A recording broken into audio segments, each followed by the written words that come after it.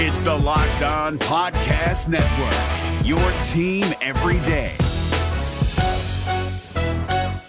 Kyle Krabs here, host of Locked On NFL Scouting. Join Joe Marino and me every day as we provide position-by-position analysis of the upcoming NFL Draft. Check out the Locked On NFL Scouting podcast with the Draft Dudes on YouTube or wherever you listen to your favorite podcasts. You are Locked On Bengals, your daily Cincinnati Bengals podcast. Part of the Locked On Podcast Network, your team every day.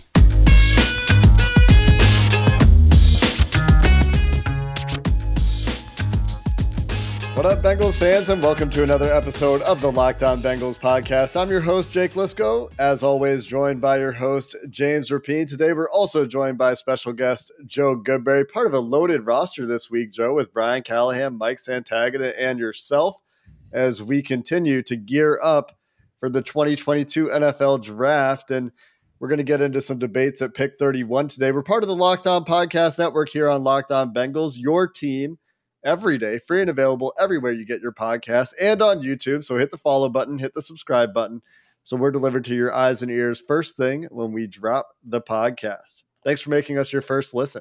Really appreciate that. And if you're listening on your way to work, we're going to talk about a dilemma at Pick 31. James, I was recently going through a mock draft simulator, and last week we even talked about this.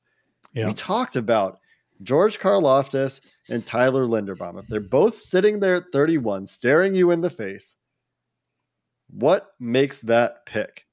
And it really is difficult, Joe Goodberry, because from what we do every year, which is weighing historical, height, weight, athleticism, length thresholds, historical productivity thresholds, positional value, Tyler Linderbaum didn't test. He is a first percentile size center, and edge rusher is a more valuable position than center.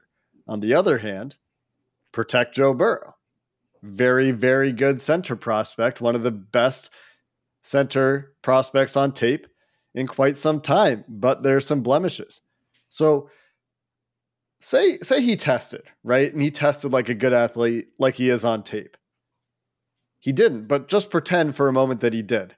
How do you go about making this pick, Joe? Yeah, I think it's a great scenario to be in. It's one I would rather be in than what the inverse would be, right? Of not having any of your top 25 or so players on the board when you're at pick 31. You want to see value at that spot. So having two guys that are probably going to be in like the 15 range, I think for the way we grade these players, that is ideal. So I'm with you on that part, though, where you talk about not testing and how scary that's been. And it's been scary for the Bengals, especially, I think. When I went through and looked at a bunch of teams, like 8 or so teams, how often do they draft guys who don't test? How often does it work out successfully for the Bengals? Never for them. But, like, the Steelers have had good success. The Ravens don't really have much success, and they're a good drafting team overall. So when they draft these guys who don't test, it's scary for them as well. Then you got teams like the Bills who haven't drafted one since 2009. You've got teams like the Falcons who have drafted one since 2011. Like, some teams just avoid it completely. And that's why a guy like Tyler Linderbaum could fall, because teams are like, all right, I didn't test, I'm not taking him in the first round.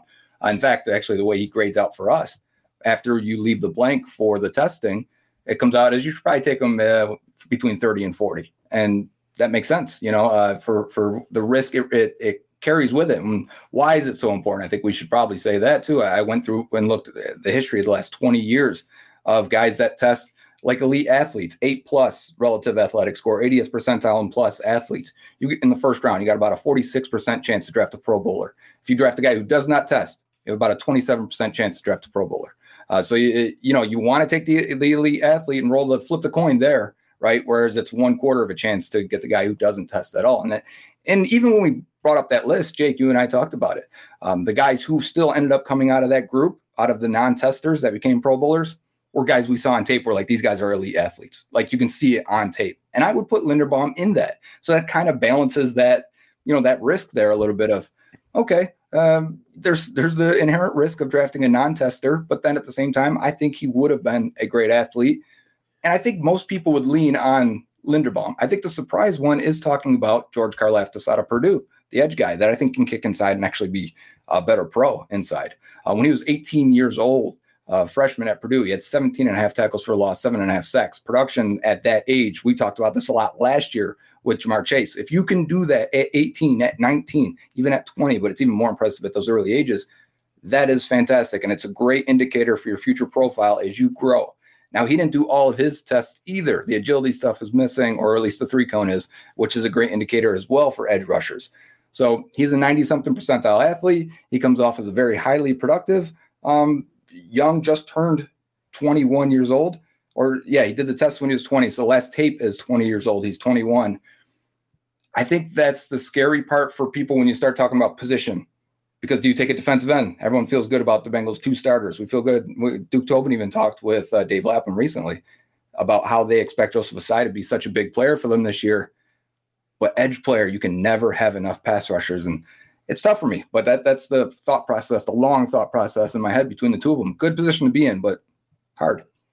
Yeah, Joe, when you talk about the film aspect of it, because our listeners have heard about Tyler Linderbaum since probably November. I mean, I remember getting tweets, just draft Linderbaum when they were scheduled to potentially pick like 15th. And then they go on that late season run all the way to the Super Bowl. And it's like Tyler Linderbaum can solve some of their issues.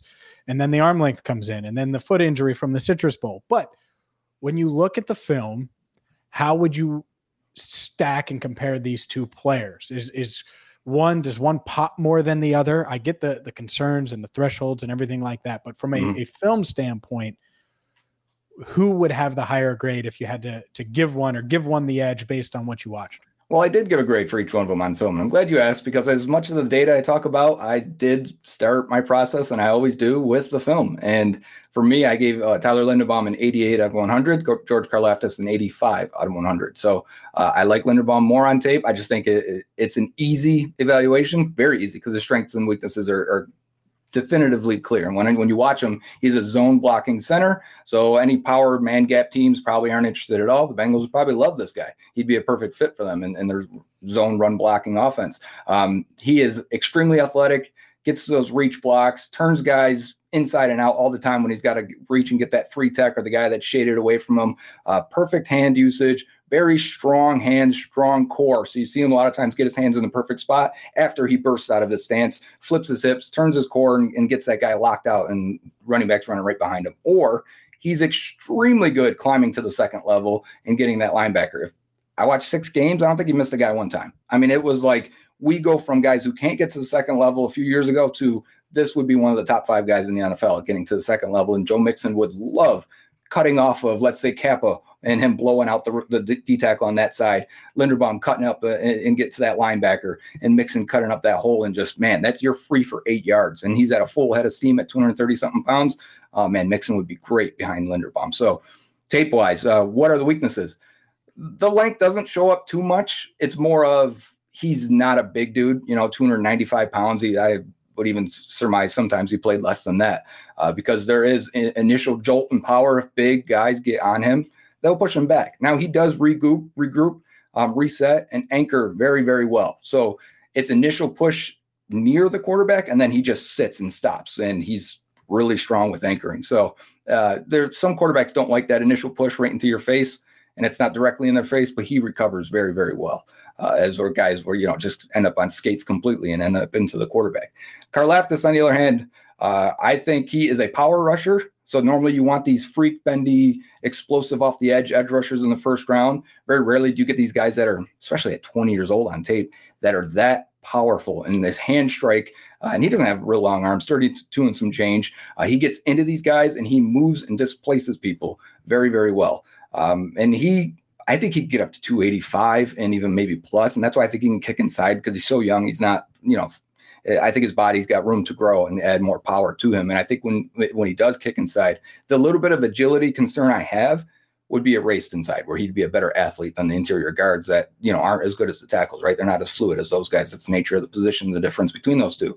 But I think he wins with power, hand placement. I wish he had more of a counter move, because there are times I feel like he gets a little cute with his pass rushes and tries to be a finesse guy when you're not, and you got to mix it up, or else they're just going to sit on your power all the time. So maybe that's it. And he still needs to develop those other moves, but just okay versus the run overall. doesn't sound like a very glowing report, but I just think what he does is very good for how young he was. Yeah, he's young. He's productive. He tested well, to your point, ends up with a 9.2 overall RAS with elite lower body explosion, elite vertical, elite broad jump stuff.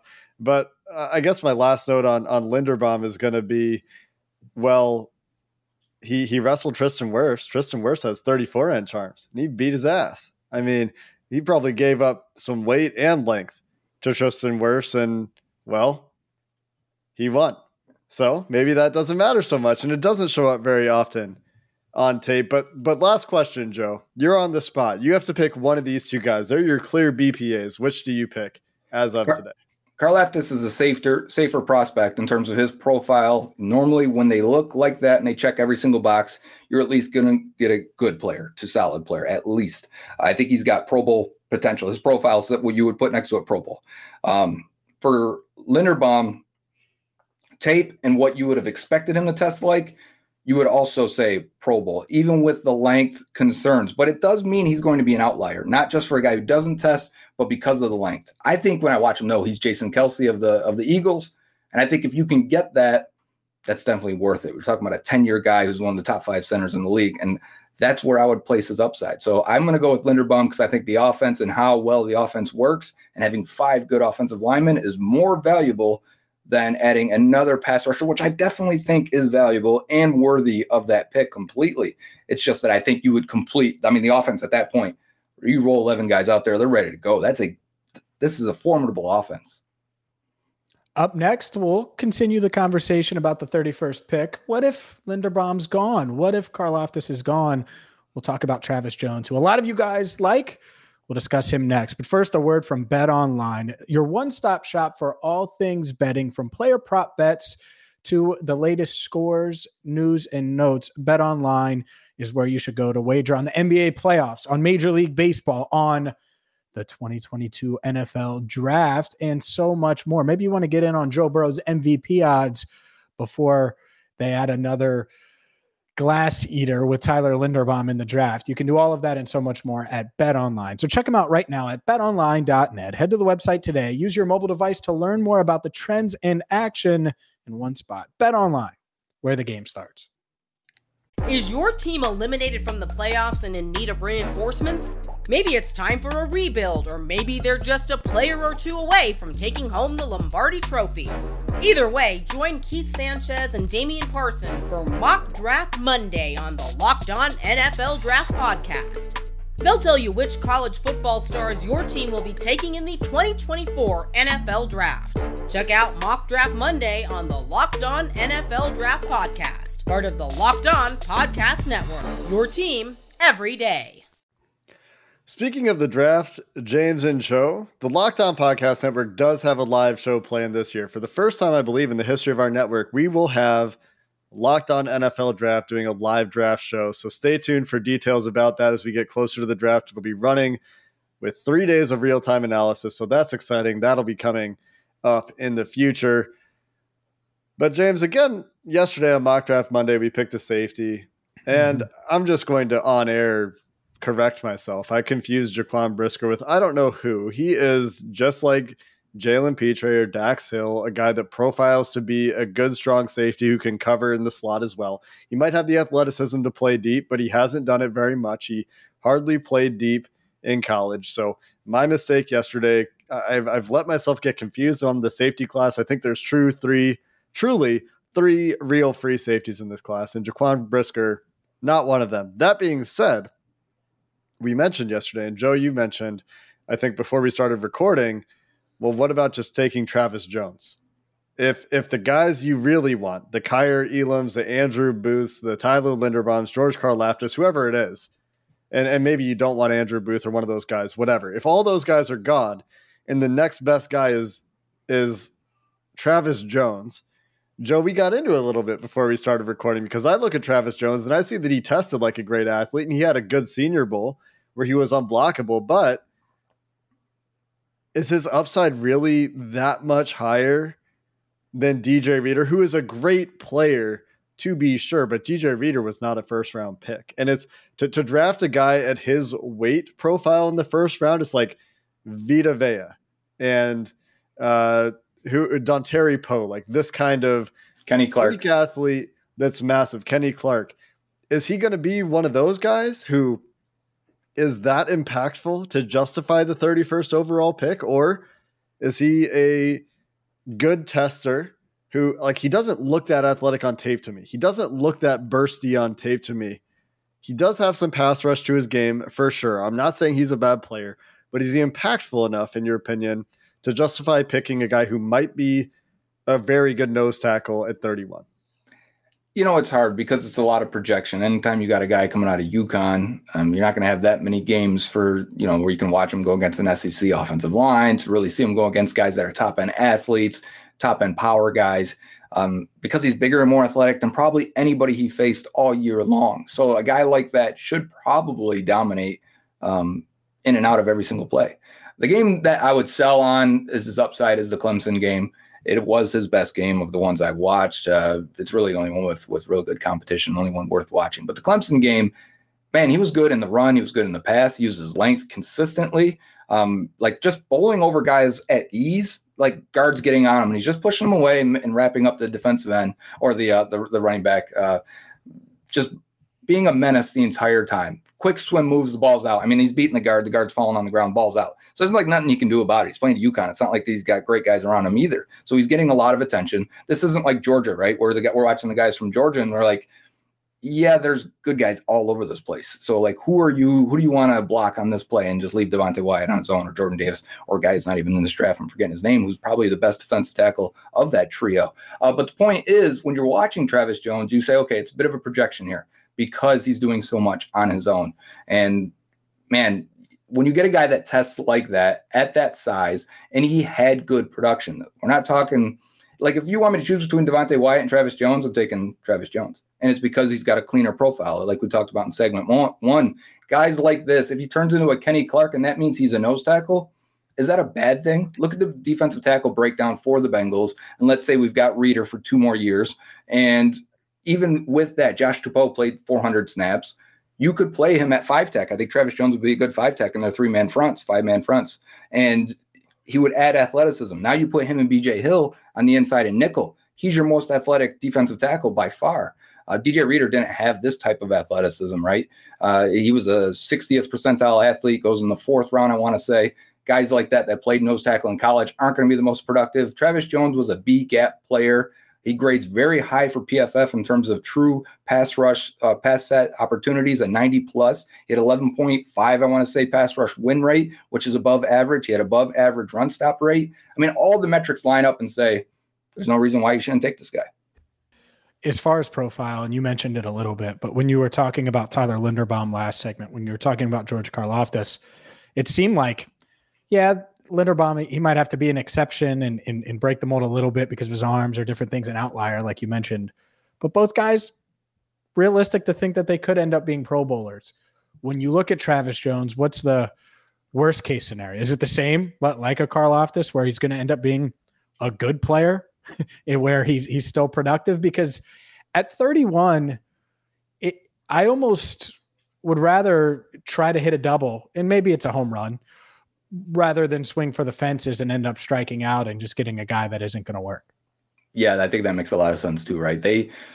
In fact, they probably can't afford to miss in the future years in the draft. This is probably more a philosophical thing. If you want to keep your core players, whether that's 3, 4, 5 guys that you don't plan on losing at all under any circumstances, Joe Burrow, Jamar Chase, T. Higgins, maybe that stretches into Jonah Williams and, maybe somebody on defense that they've drafted recently. Maybe that's Jesse Bates or whomever. If you're like, I'm keeping these guys and the rest of the roster has to kind of be cheap, you kind of can't miss on your draft picks at all because it's going to set you back. You'll still have a good core. Your team will probably still be in fighting for every game and every season, but you need to hit on these draft picks to replace these guys that are probably making money the next 2 years, and you're not going to keep them. That we talked about last time I was on last week. That could be a replacement for Tyler Boyd by getting a tight end that can go over the middle. It could be a slot guy. It could be getting a guy that replaces DJ Reader in 2 years. It could be getting corners that replace Chidobe Awuzie and Mike Hilton in 2 years.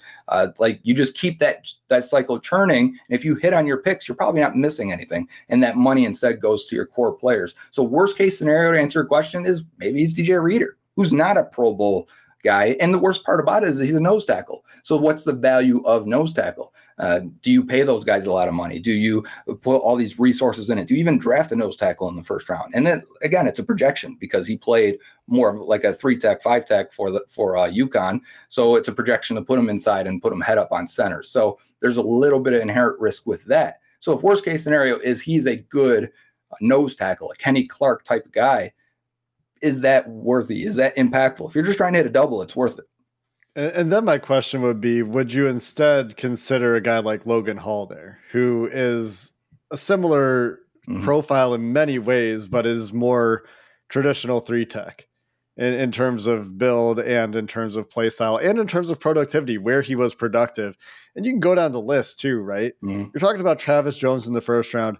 How much worse off are you if you do take a Perry and Winfrey like we did in the second round, or even, you wait a few rounds, Matthew Butler, I think a different tier of prospect, but you get later in the draft, what's the difference there? And that's where it gets challenging because Travis Jones is a good prospect, right? But I mean, you don't even have him graded really as a first round prospect from a film perspective, as far as I can tell.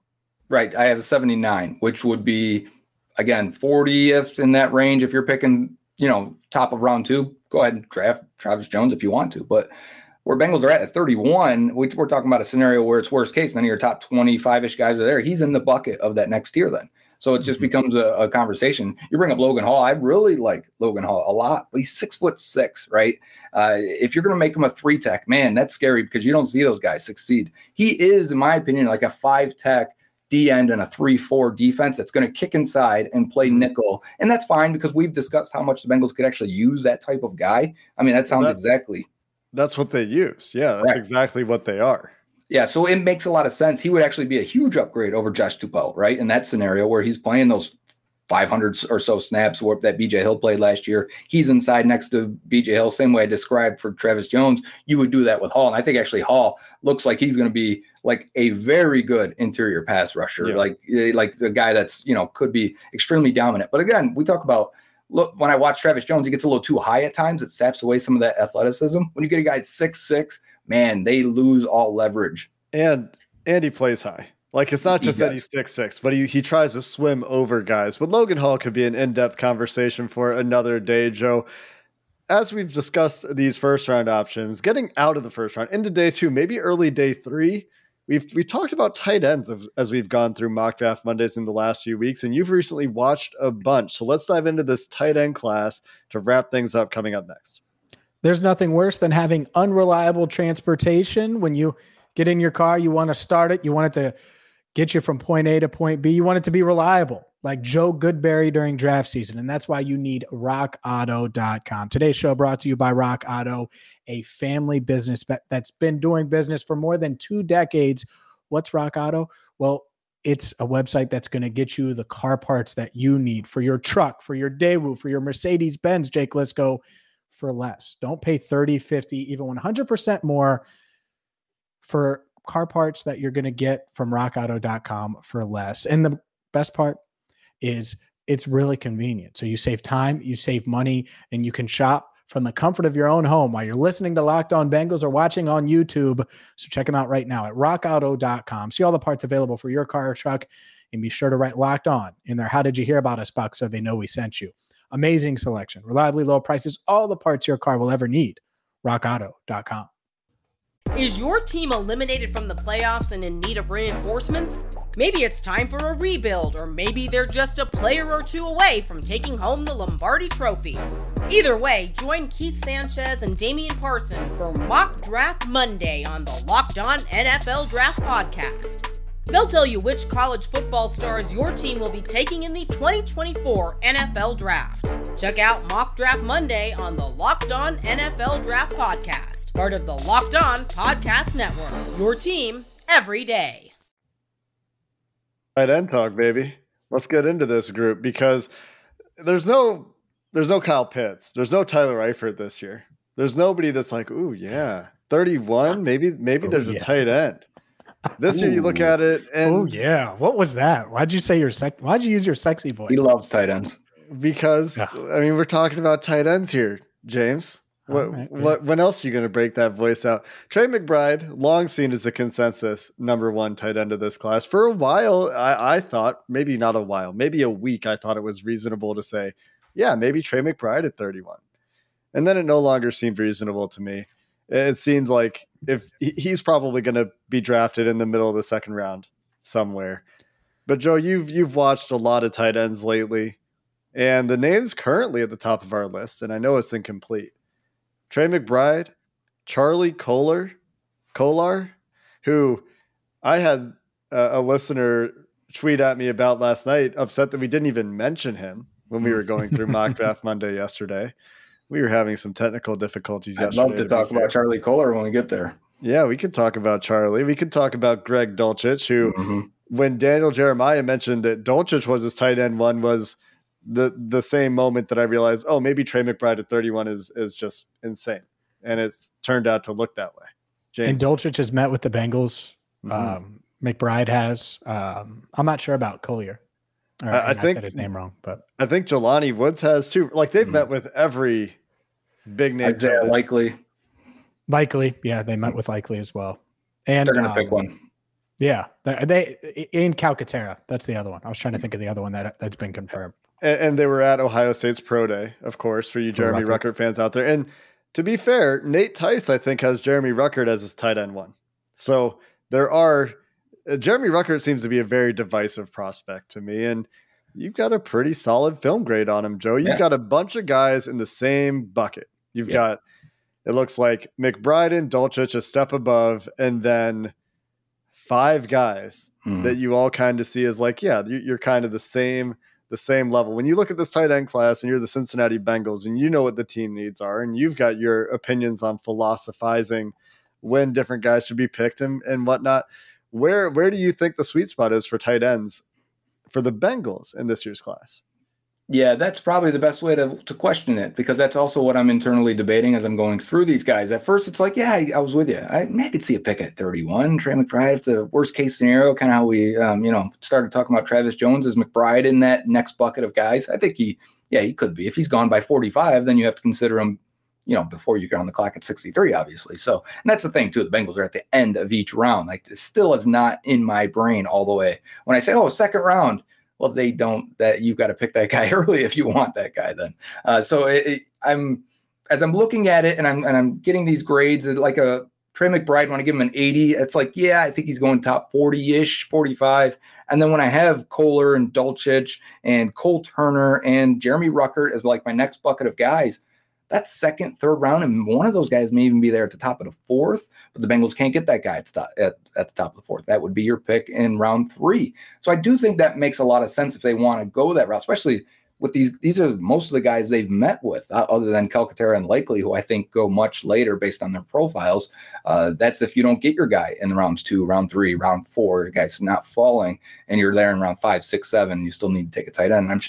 I feel like they really do want one and want to take a guy that can, upgrade maybe from Drew Sample. There's not many blockers in this draft. So when guys, I still get the question all the time, because it's what you kind of watch tight ends very differently now than you did even 5 years ago. The only blocker is Jake Ferguson from Wisconsin. That's about it. And if you want him, he's fine, but he's probably like a 4th round pick. But I could see that happening too. I know you guys have discussed him at points. But for me, I think McBride, since he's probably not going to be in that position at 31, if you get to Kolar or Dulcich in round 2, I think Dulcich is the better athlete, better mover, better guy after the catch. But Kolar, man, is 6'7" with long wingspan that can catch and has tremendous hands. I think he's got the lowest drop percentage of all these guys. He really was maybe the worst guy after the catch of everyone I watched, which to me has very projecting values, because I think tight end has kind of turned into a yak position in a lot of ways. Think of a lot of CJ Uzomah's big plays last year, where a lot of yak opportunities where he makes a guy miss and he extends that, which was already an explosive play, but turns it into 6, right? The sneaky yak of CJ Uzomah. Yeah, and that is when I watch tight ends around the league, it's like, that's kind of like an underrated spot for a lot of these guys. Where are they getting these extra hidden yardage unless they're just check down averaging 6 yards per catch? It's the yak guys that really make the difference and turn it into 10 yards and plus. So I think if you mentioned Eifert, there's no Eifert. Someone asked me yesterday or the day before who would be an Eifert in this draft. And while I wouldn't compare any to Eifert, the guy that's closest and looks like him with the best ball skills, high pointing ability, plays above the rim, is Cole Turner out of Nevada. And like, is he a end of the third round pick? Yeah, I think he could be. And when you watch him, just go on YouTube, put in Cole Turner, Nevada, and you'll 5-minute highlight video is just, oh my God, this guy's just dunking on everyone because they're just tossing it up to him. And that sounds fun. That sounds like you can do a lot of damage with that and add a guy to the rotation. So this all started off with what's the sweet spot? I'm not sure it's round 2, but man, because I think Dulcich is probably already gone at that spot, or at least close. It'd probably be a really good value at 63 for Dulcich, but third round I think would probably be the maximum value. 2 tight end questions for you. The first one, and I'm going to bring up Jelani Woods for those that are wondering, because, man, we get a lot of mentions about him. But who compares most to Hayden Hurst, or who looks like Hayden Hurst? The Bengals really like Hurst, and I think they believe he's going to have a big year and then go sign a deal elsewhere, and that he's going to be productive with Burrow and, much like CJ Uzomah, have a career year and go elsewhere. So I agree with you. I think they're going to prioritize Yak. I think they hate the fact that Sample hasn't developed as a pass catcher and fell on his ass one of the times when they designed a play for him, and they'll figure out the blocking part of things down the line. So who projects to be that out of the guys you mentioned that could be almost, oh my God, Hayden Hurst had 700 yards and 5 touchdowns, and then he signed a 3-year deal with insert whatever team in 2023 next offseason. This guy can step up and kind of fill that role without really any hiccups. It's Greg Dulcich out of UCLA. He looks the most like him. He's an athletic mismatch. I think he's very crisp in his routes with pretty good hands, and he gives you the yak ability. I think that Hayden Hurst will also give them. And from an athletic standpoint, guys that just can turn in zones, make that catch, and just slip off that linebacker for 3 extra yards. It's huge. And I think Dulcich does it a lot. There's one play, if I could show one of his, and I think it will be the first play shown if you're watching ESPN on draft night when he is drafted on day 2. It's versus LSU, and he catches a corner route at about 18 yards, takes it 70 yards, makes guys miss, beats 2 guys within the 10-yard line to the goal line, falls over guys, stays up, and scores his touchdown. It's just like, yeah, that looks like that's a lot of fun.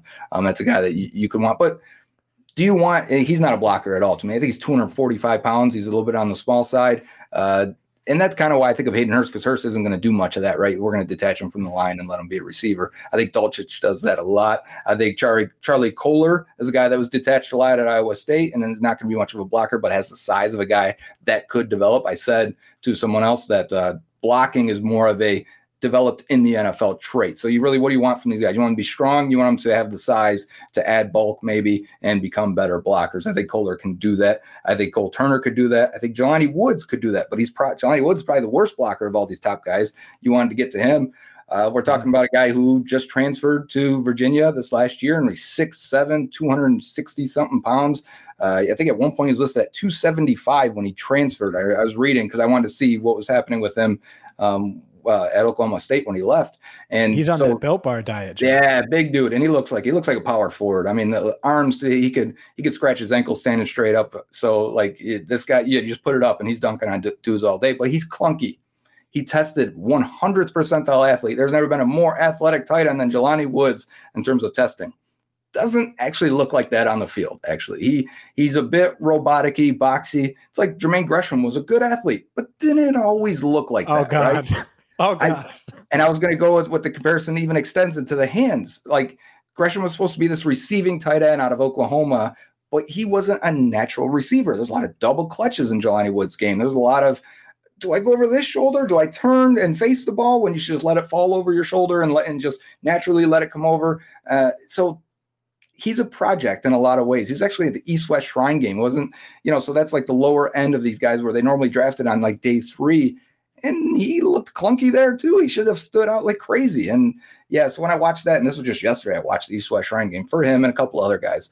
But I just came away like, okay, I see why some people would probably be a little lower on Woods. It's also his production profile. It brings him down just a little bit. He doesn't have the production of a Pro Bowl tight end. And he's 23 and a half years old by the time he gets drafted. Real quick for the Ohio State folks and for Nate Tice, Jeremy Ruckert, you've got a pretty solid grade on as well. One of the younger tight ends of the class because it's an older tight end class. The guys that are younger than 23 are Trey McBride, Cole Turner, Isaiah Likely, Daniel Bellinger, Jeremy Ruckert, James Mitchell, and Jalen Werdermeyer, who tested himself out of the draft probably. So with Jeremy Ruckert, when you got a guy like Nate Tice, who I like Nate Tice's football analysis, thinks he's tight end 1, where do you think that argument comes from? He's probably the most all-around guy. He has enough athletic ability. He's got enough size. He's young. He has blocked enough in that offense. And we're so loaded with weapons that how do you become a highly productive player when you're option number 4, if 5 at sometimes? And you can see that when you watch him, you're just, kind of waiting for him to get more targets. He never really settles into a rhythm at all when he does. So when I watch, I think, yeah, that's probably a late second, third round pick, because he's got everything. His production profile really is going to sap his overall grade in our process, because when you look at like the guys, the market share, it helps him, and the strength of schedule, that helps him. But just overall, he just did not produce. He would be an outlier in terms of production. Guys that produce that low have to be rare athletes at tight end. I'm talking about guys like George Kittle and Dawson Knox, right? Rare athletes that didn't get a lot of production in their run-first offense, or because there was other guys around him, that when you don't have the testing with Ruckert because he got hurt, that kind of, we talked about how that knocks a guy. I think it was like a 6% chance to draft a Pro Bowler on day 2 if you draft a guy who does not test. So do you take him there? Right? We're talking, he's got to surpass production. He's got to surpass his non-testing profile. I think you'd have to be more comfortable in rounds 4, 5, maybe even 6. I know the OSU fans are going to freak out every time I mention it, but it's just, they're coming for you. I can feel it right now. I feel bad because I like him on tape. You can see the score, right, Jake? I like him. I like what he looks like, but his profile gets absolutely tanked completely. And PFF grades even hurt it even worse, because we do incorporate that to try and balance what I think. I think you probably can't touch him until the end of round 4th at most. And this is the same thing that hurt guys like Nick Bosa and Josh Jacobs and Jalen Waddle in the process we do. So it's not flawless. Sometimes guys stand out. But really what I'm hearing from you, Joe, is draft Daniel Bellinger late sometime and get a good athlete with upside who's young. He's 21 and a half years old. And let's go. Let's see if he turns into something. That's what I'm hearing from you. Find a guy in the 6th round who's athletic and you can develop, turn him into a ball of clay. That's the tight end class. To me, Joe, the biggest thing, my closing remarks here, and James, is the quality drop-off on tape is not huge after you get past the top couple of guys. And so when you say, round 2, round 3, I'm thinking, I mean, if he's BPA, sure, but they're meeting with all these tight ends, perhaps just to give themselves familiarity throughout the draft, so they can say, okay, finally we're at a point where this tight end is our BPA in this deep-ish, but not top-heavy. Like there's no top-end talent really in this tight end class, and that could kind of be the approach of this position. Does that make sense from what you've seen? Yeah, I would agree with that thought process, right? Why take a Charlie Kohler in round 3 when you probably got Daniel Bellinger in the 5th round that has a very extremely similar profile? And it's not like his tape is bad. It's just, he's used a little bit less often. So you don't feel as confident in that projection. It's the exact opposite, because we never got to this when you asked about rounds like 2, 3, 4, 5, how's the depth of defensive tackle? It's the opposite, where I feel like it's very top heavy. Once I get in the rounds 2, it's like Perrion Winfrey. I've never seen him defend a run play in his life, and he didn't do all the testing. So what's his potential to be a Pro Bowl player? Like, that's scary to me. He has no pass rush plan. He doesn't look like he's got a single move in his toolbox, and he's like the best guy to pick from. Or is it DeMarvin Leal, who played defensive end and wants to juke guys, and he's not that type of athlete? Like, every move starts with him pitter-patting back and forth, and then he wants to do something, and he's fine. He played every single. He'll line up at the 9 and then the 1 and on back-to-back plays, and he's all up and down the field, so he'll play for you. But how good of a player will he become? I have much more questions about the defensive tackle class than I do tight end. So let's say this worst case scenario plays out, and it is Travis Jones in the 1st, or you're lucky enough to still find a guy you like at 63. Yeah, keep kicking tight end down the road, because I think the value will still be there in rounds 4, 5, and 6. Joe, way to call us out on Perrion Winfrey. I mean, just say you wanted Alec Pierce. No, it's okay, because I looking back, I probably did too, especially since we picked 4 straight defensive players in our mind. I have no problem with drafting Perrion Winfrey in the 2nd round. I don't either. It's just a low chance. It's a roll of the dice because you don't have many other options afterwards. Maybe he's not a Pro Bowler, but maybe he's Larry Ogunjobi. I guess Larry Ogunjobi was a Pro Bowler, wasn't he? That's a bad example. Was he a Pro Bowler? When did he? Was he? I don't think he was. Was he not? Okay. I think you're just crowning people. You're right, though. I don't know if you saw Andy it. Dalton was a Pro Bowler. But that's my point. His comparison would probably be Ogunjobi. Home run strikeout type that just is winning because he's got to burst off the line, and that's good. Which is why I care less about Travis Jones, even if he's a better player. And I think I said this in DMs to Mike Santagata. All I care about out of a 3-tech or defensive interior player the Bengals draft this year is I want a guy that has juice who's going to disrupt and create havoc, because that's what I feel like this team needs. It's valuable. Yeah. We've gone long enough on defensive tackles, tight ends, and Linderbaum versus Karlaftis. That's going to do it for today's episode of the Locked On Bengals podcast. Tomorrow we're joined by Mike Santagata, and later this week, Brian Callahan joins the show. We'll catch up with him about free agency and about the draft. Big week here on Locked On Bengals. Until next time, thanks to Joe Goodberry for joining us. Thanks to you for listening. Hooday, and have a good one. If you're looking for the most comprehensive NFL draft coverage this offseason, look no further than the Locked On NFL Scouting Podcast. Join the draft dudes, Kyle Krabs and Joe Marino, as they go position by position through the NFL free agent class and into the star-studded crop of college stars who will be selected in the 2024 NFL Draft. If you want to know who your favorite NFL team should be adding to its roster, you need to check out Locked On NFL Scouting, available on YouTube and wherever you get your podcasts. Part of the Locked On Podcast Network, your team every day. Is your team eliminated from the playoffs and in need of reinforcements? Maybe it's time for a rebuild, or maybe they're just a player or two away from taking home the Lombardi Trophy.